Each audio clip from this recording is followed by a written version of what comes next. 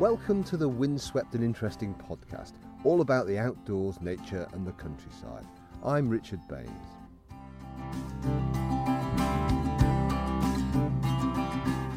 I was in South Uist recently and took the chance to have a chat with a conservation legend who lives there.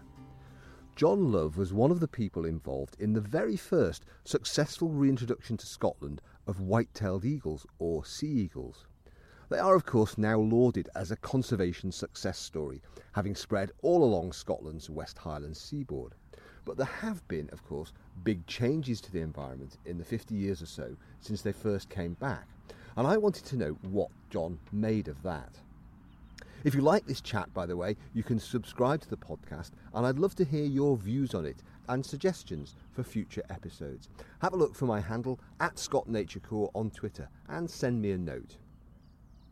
After studying zoology at Aberdeen University, John Love was drafted in by the then Nature Conservancy Council, now the government agency Nature Scot, to help with the sea eagle reintroduction on the Isle of Rum, a nature reserve owned by the agency. There were no crofters, no sheep, no rabbits on Rum, and being a nature reserve, there was no particular reason to carry out a widespread public consultation. And I lived on Rum for about 10 years in the end, while the Sea Eagle project was continued. Then I came out here. I did a bit of writing and various bits and pieces, and also doing survey work on where the sea eagles were ending up. But in 1992, I got a post as area officer for SNH in Uist, Barra and St Kilda. And I've been here ever since. I retired about 14 years ago, and like it so much out here, I've stayed. And I'm doing a bit now of guest speakers, guide, Zodiac driver on small cruise ships around all sorts of places, initially the Hebrides, but now all over the world, really. So the Sea Eagles project, that was the second or third attempt to reintroduce sea eagles, I think, around Scotland. Did you expect it to be as successful as it has been with the large number of birds now down the west coast? Well, the first one, as you say, in 1958, I think it was, were 3 birds released in Argyll. One was caught in a trap. One had to be taken back into captivity. It was a ex-captive bird from Norway. And so that didn't leave any opportunity for any success. In 1968, George Waterston of the RSPB's Scottish director, organised the release of 4 birds on Fair Isle in Shetland with full knowledge and consent from the islanders. One of these was killed because it got covered in fulmar oil. Another was Roy Dennis, who was the warden at the time, thinks it might have flown back to Norway even now. I was there on holiday when the first 3 sea eagles from Norway came in. Then Roy suggested I could go to Rum. The Nature Conservancy decided Rum would be a good place to do it. So I went to Rum for 6 weeks with a rucksack and ended up leaving 10 years later with a dog, wife, a house full of furniture and the like. But we weren't sure initially when I started whether we'd be able to keep it going. And 4 birds obviously hadn't been enough in the previous 2. So we kept our fingers crossed, and gradually NCC committed to it. And the Norwegian government continued to give us licenses to collect the birds. The RAF flew them across from Norway.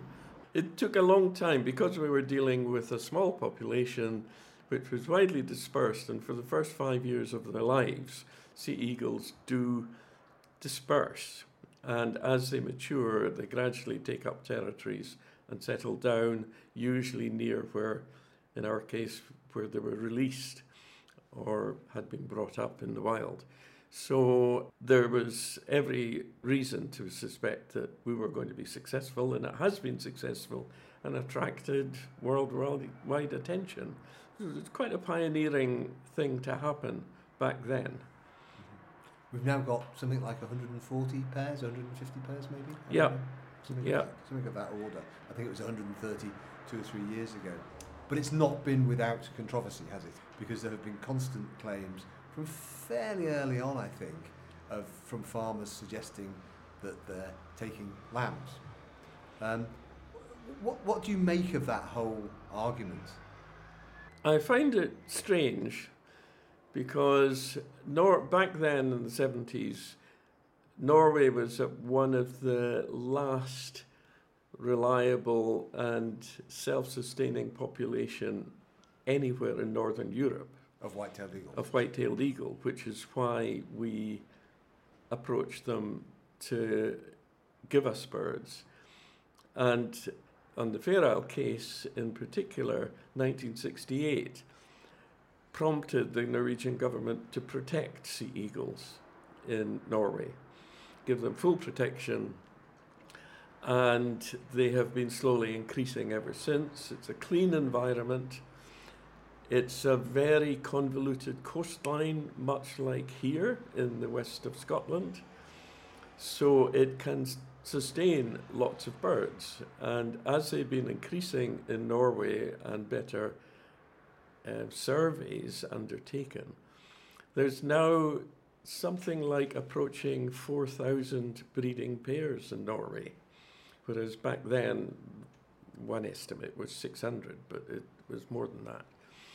So, and Norway has never had, or very few, if any, cases of them taking domestic livestock.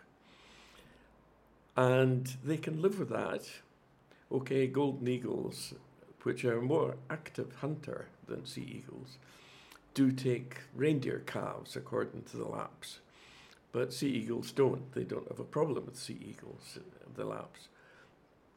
So how can Norway live with 4,000 pairs and we're struggling to convince people that 150 pairs and rising should be hard to live with? I find it really quite weird. I suppose the counter to that might be the suggestion that sheep husbandry in this country, using hefted hill sheep, is very different to sheep husbandry in Norway, where I understand sheep are more kept in a semi-wooded environment and less likely to become prey. Is that an argument you've heard or that you want to counter? I don't think anybody's actually said that to me, but it's true. There are still, I think the last time I checked, about 1 million sheep in Norway scattered a big country. Here we're talking several million, I don't know what the total is, and it's declining. And the sheep industry here is in trouble for many reasons, not applicable to sea eagles, in my opinion, and a lot of people's opinion. People aren't eating so much red meat. There's overgrazing problems in a lot of the places. Climate is changing, public perceptions, all the rest of it. So the sheep industry has now got a scapegoat. It's got sea eagles. Look, we exterminated them in the first place because of their impact on sheep, which I don't necessarily believe. So it must be the sea eagles' impact that's affecting the sheep industry. But like so many things, like the cod fisheries and lots of other fisheries, people are blaming seals and dolphins and things for eating so many fish that fishing boats can't catch, are not catching anymore. But that's just a convenient scapegoat for basically overfishing and bad management. And there are parallels with the sheep industry and agriculture. When you were involved in the reintroduction in 1975. Obviously, there would have been some account taken of the kind of environment you were releasing the birds into. But that environment in the last, it's almost 50 years now, isn't it? Have I got that right? It's almost 50 years since then. That environment has changed in some ways. I'm thinking particularly of the change to the inshore fishing limit being scrapped in 1985. I think it was when mechanised trawling was allowed inshore again, and also the advent of fish farming, and also the decline in salmon runs on the west coast, which would be a possible source of food for sea eagles. What I'm driving at is it's a very different environment now to even when you reintroduce them.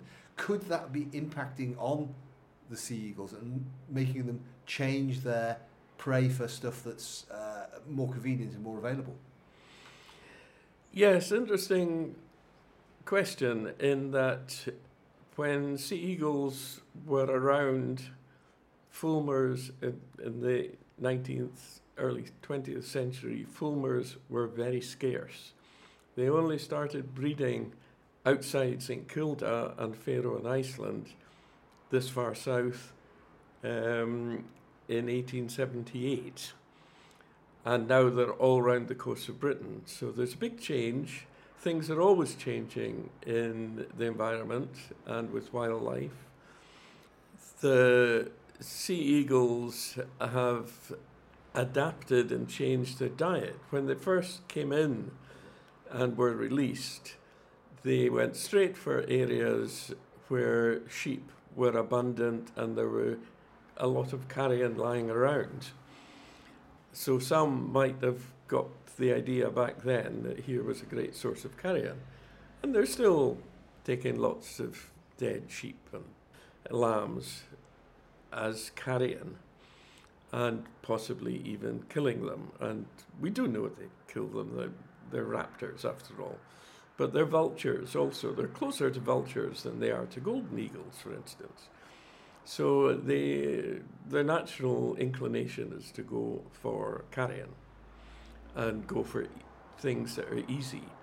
We probably know more about the diet and prey of sea eagles now than any other raptor in Northern Europe.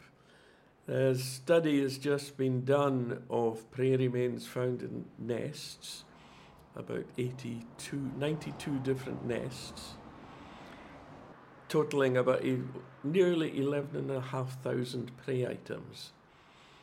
And compared with the early days of the reintroduction and the first nesting pairs, which the studies were concentrated where problems were being reported, so naturally tended to overestimate the impact on lambs.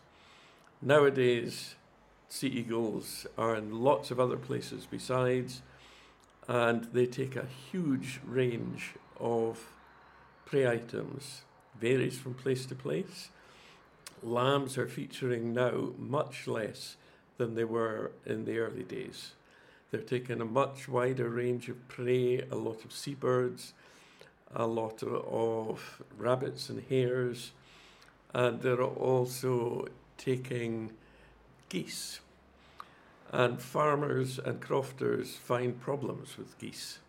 So we've introduced not only something that is valuable to the tourist industry and contributes millions of pounds in one way or another. From bird watchers and so forth. Bird watchers, safaris, boat trips, all sorts of things.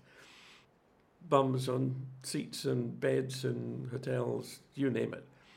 Their effect on geese is something that's underestimated. We saw it in David Attenborough the other night, them killing geese on Islay. But that's happened here for several years now, where resident grey-lag geese can be a problem. They're a problem for farmers, eating silage and eating grass. Yeah. Yeah. And here, the geese, the resident grey-lag geese, were quite a conservation feature. Suddenly, we've introduced a natural predator. They're geese and goslings are figuring quite highly in prairie mains and observations we have of hunts of sea eagles going for these birds, and they're also scaring geese away from crops, growing crops. Several crofters have said to me, if there's sea eagles around, we don't see the geese coming into the crops and destroying the crops. So farmers should be grateful to you for reintroducing sea eagles. Yes. Well, yes. I don't think they'll be sending you a thank you letter anytime soon, will they? No, but so many of them don't care. They're very interested. Mm-hmm. I had one old crofter I said, are you having any incidents of sea eagles taking lambs? He said, no, I can't say I have. 2 lambs disappeared the other day, and then today I had another set of twins. So the swings and roundabouts. A lot of crofters' reaction is, if they're not getting as many lambs, then we should increase the number of sheep we've got on the land, which is only going to increase the amount of overgrazing that might result in some places. We had a lot of bad press through one particular old man who said he wasn't finding any lambs, not even lying around, so it must be eagles lifting them and carrying them away.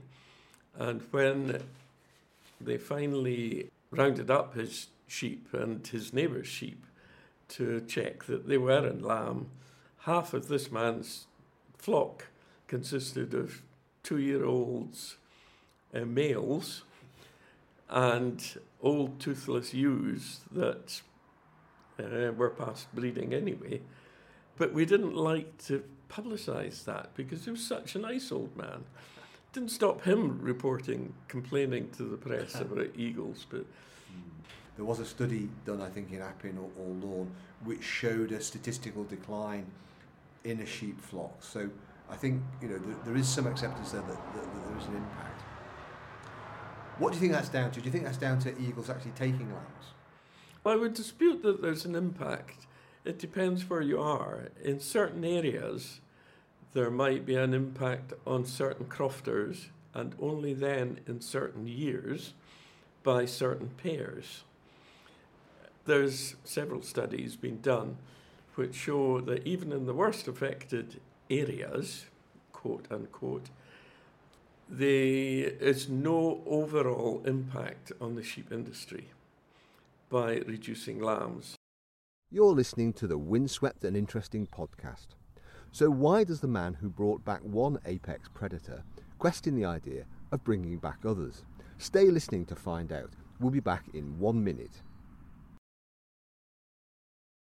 One of the ideas that I was wondering about is not really to do with the eagles taking lambs. And I'm sorry to harp on about the sheep industry, but it's the point that's constantly made to me. Not them taking lambs, but them having the kind of predator effect that we see with wolves and deer. It's kind of a scientifically known effect that it's not just the number of deer that the wolves kill which suppresses deer numbers when wolves are present and there are deer around, but it's their effect on their general fecundity. The same effect that actually we see with dogs worrying sheep. Is it not the case that the sea eagles would be kind of worrying the sheep, and therefore they're more likely to have low birth weight lambs, and they're more likely to abort, and they're more likely to be less fecund in the first place because they're being moved around and they're not in such good condition? Is there not a possibility that there's an additional effect there?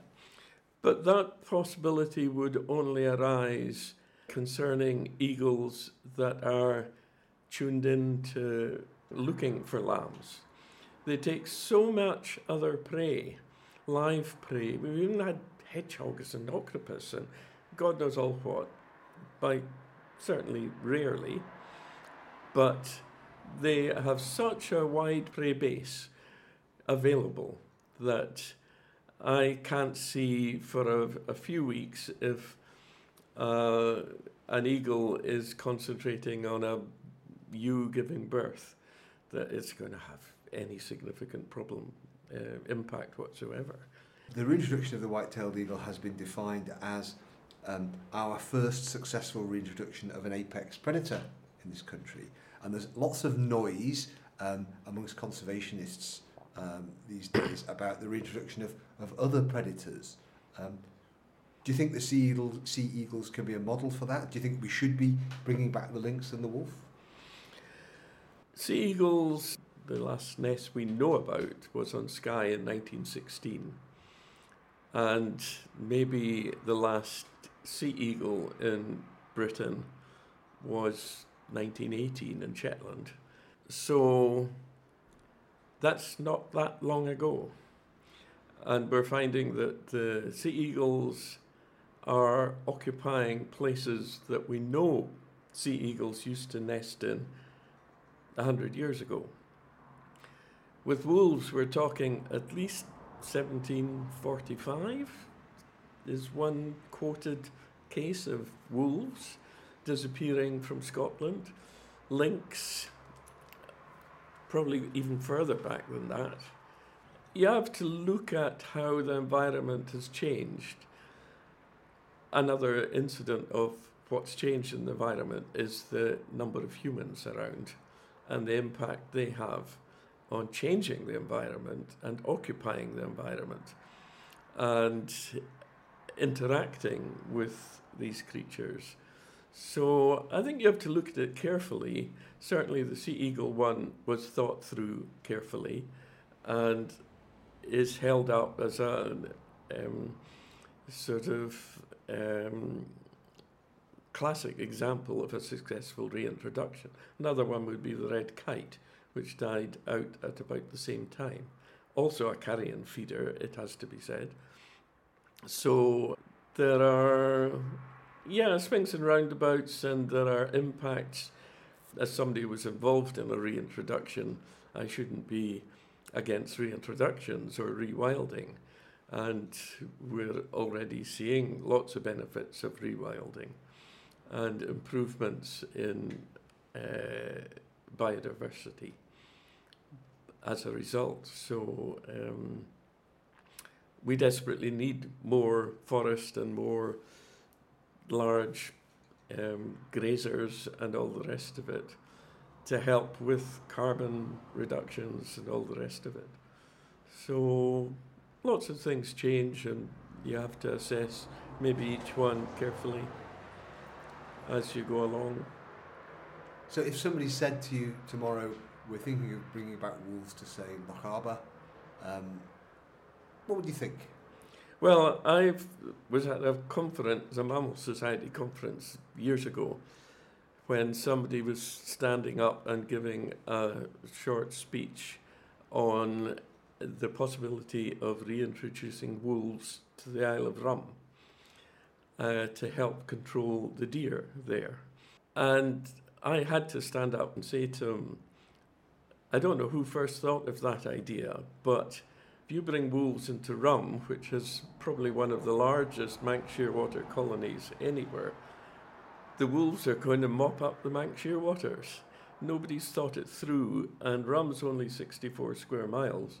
So you'd be lucky to get one wolf pack, small wolf pack, self-sustaining in that sort of situation.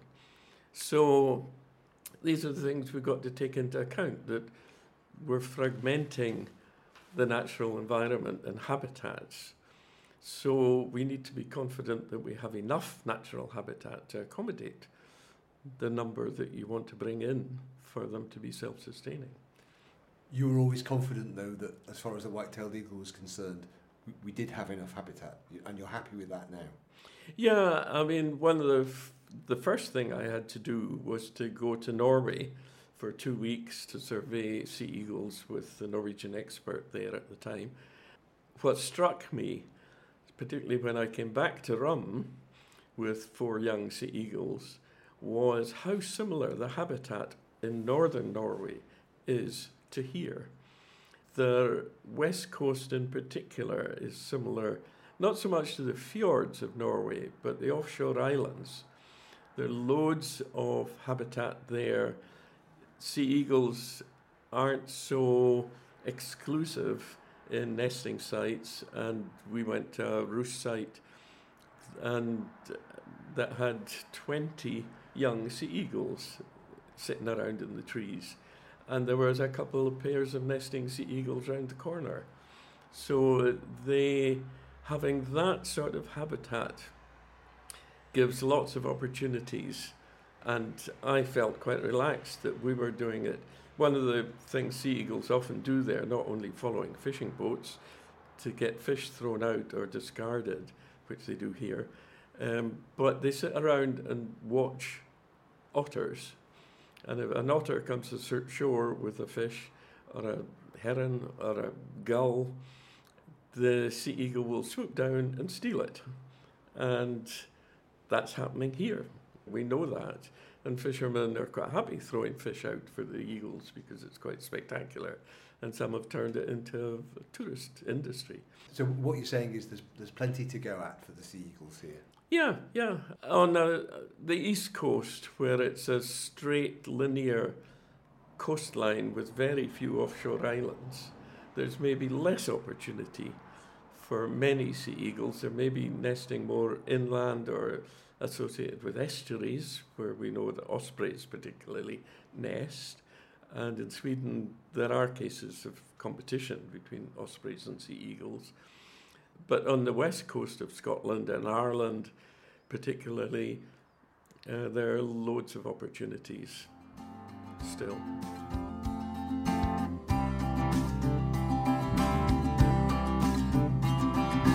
Thanks for listening, and remember, you can review, subscribe or send me suggestions. My Twitter handle is @ScottNatureCorps.